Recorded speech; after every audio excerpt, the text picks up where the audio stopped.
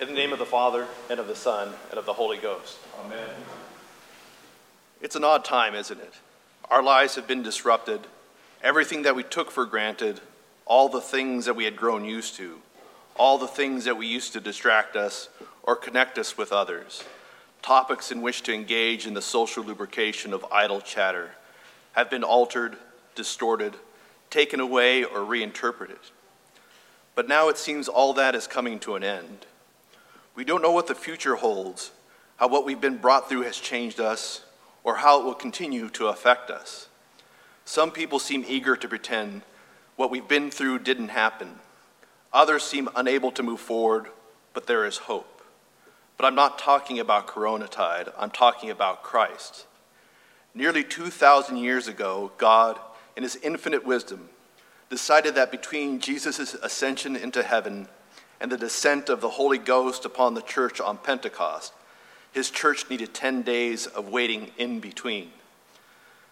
In between is very important to God's plans, and one that is often overlooked. Between Adam and Eve's disobedience in the garden, mankind would have to wait millennia after millennia before the fall could be rectified. When God delivered Israel from the captivity in Egypt, they would have to wander 40 years in the wilderness in between freedom and deliverance before entering the promised land, and once there, endure centuries before King David could establish Israel as a true nation. Jesus died on the cross and didn't rise for 3 days. The whole history of the church takes place in the in-between, from the birth of the church at Pentecost until his coming again. Our lives, our Christian lives, our new lives in Christ take place entirely in between our baptism and deaths and our hopeful entry into heaven in the fullness of Christ and our eventual resurrected lives in the new creation. When we receive Christ in our baptism, we are not immediately freed from our sinful desires, our misguided notions, or our distorted senses of self. Instead, we are privileged to participate in our own making. God grants us the opportunity to work with him in our own sanctification. If we are lucky, our relationship with people can grow over time, becoming deeper, richer, and more intimate. Our relationship with God is different. First of all, it doesn't require luck. It requires diligence and perseverance on our parts. Secondly, God is always giving all of himself to us. It is we who have to grow into people who can be full participants in the relationship with God. This growth in our relationship with and in God takes on the form of a narrative, a story of our spiritual journey. Now, a solid story is divided into 3 acts. The first is the setup. We are introduced to the protagonist. We are shown their normal, everyday existence, the normal world which they inhabit, before they receive the call to adventure and must leave their old world behind and must set off into the unknown. The second act is what the late screenwriting guru Blake Snyder termed the fun and games section. This is where Marty McFly is in the 1950s, Luke Skywalker is aboard the Millennium Falcon, Tony Stark has his Iron Man armor. It's when the Fellowship of the Rings has left Rivendell. This is where we are at in our spiritual lives. This is when the interesting stuff happens. This is the fun and games portion of our story. Our lives consist of narrative. Now, narrative in its simplest form is merely this happened and then this happened. What makes them compelling and true is we recognize that this happened because that happened. The thing that gives meaning, the thing that turns a sequence of events into a cohesive narrative is what we call story. Now, the world offers us many different competing narratives, all vying to tell a different story. We can make ourselves happy by acquiring stuff, or we can make ourselves happy by eliminating stuff. We are destroying the planet by buying these things. We can save the planet by buying these different things. It doesn't matter what other people think about you, but other people should affirm everything I think about myself. These disparate narratives cause us great anxiety. I did all the things I was supposed to, then why didn't it work out? I achieved everything that was expected of me, then why do I feel so empty? The narrative the world tells isn't interested in completing the story. It wants it to go on, repeating the same story over and over with the illusion of change but no wrap-up, going on and on like episodes of NCIS or Law and Order. We come to realize that there will always be a better iPhone, that whatever accolades the world offers, it can take away, that whatever our worldly achievements, money, or power, they will always stay in this world. The completion of our stories is not in this world, but lays somewhere else, with someone else. God also tells a story. He chose to redeem mankind through narrative. Mankind had to endure expulsion from the garden, the flood, captivity, and wandering in the desert. It had to experience success and failure. It had to wait for a Messiah. This is a story that really happened, and even if it were never written down, it would be no less true. But through his guidance, it was written down and passed on to us. Early on, the church recognized the importance of God's story. It retold the Old Testament in light of Christ while telling his story. It set down the gospel accounts, the Acts of the Apostles, and preserved their epistles.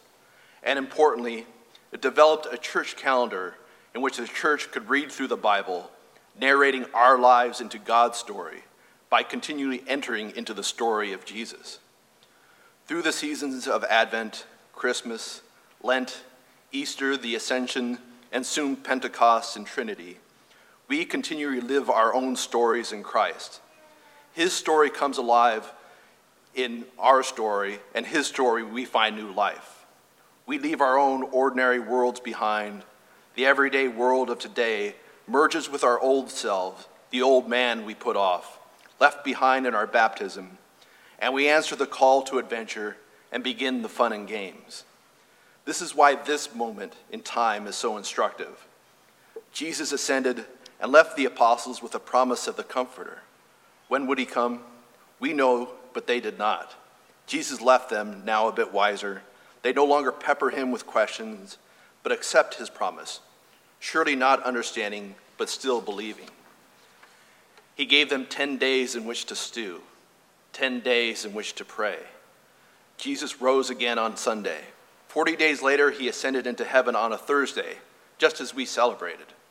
Importantly, he gave them a Sunday in which to gather together. They gathered together on the Sunday after the Ascension, this Sunday, between Ascension and Pentecost, today.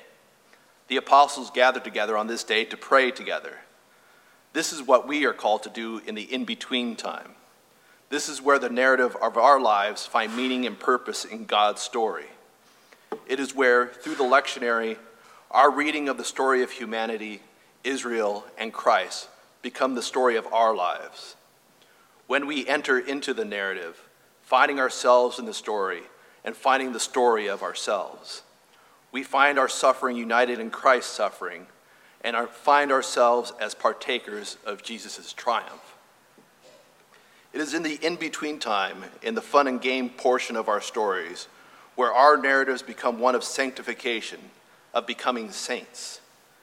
If we have any chance of becoming saints, this is when it happens, in the in-between times. A saint, all saints really, are defined by one simple marker. They seek Christ above all else. Few of us can say the same. Certainly there are times when our desire for Christ blots out all else, but they can be fleeting. But that's what life is often like in the in-between. Fleeting moments that seem to slip from our grasp when we try to hold on to them. If we cannot yet be saints, desiring God above all else, we can pray for that desire. We might not yet want God only, but we can pray to want God. In this we have each other and something that the church lacked for those 10 days, the Holy Spirit. Next Sunday on Pentecost, we will commemorate the descent of the Holy Spirit upon the church. While each of us has received the Holy Spirit, we pray that we will receive him in new ways, that we will ourselves be new men and women in which to receive the Holy Spirit. The in-between time is where we prepare for the grand events of God's story, and where the fruits of those grand events are manifested. The church received the gift of the Holy Spirit on Pentecost, just as we received our gifts at our confirmation. but the exercise of those gifts, where we get to play and use them, is the in-between time where most of life takes place. Soon we will enter into the long season of Trinity before once again returning to Advent and a new church year, not to repeat, but return into a refreshed cycle of the same grand story, a story that remains constant and true, where our own narratives, the small series of events that make up our lives, are given new meaning and purpose in God's unifying story.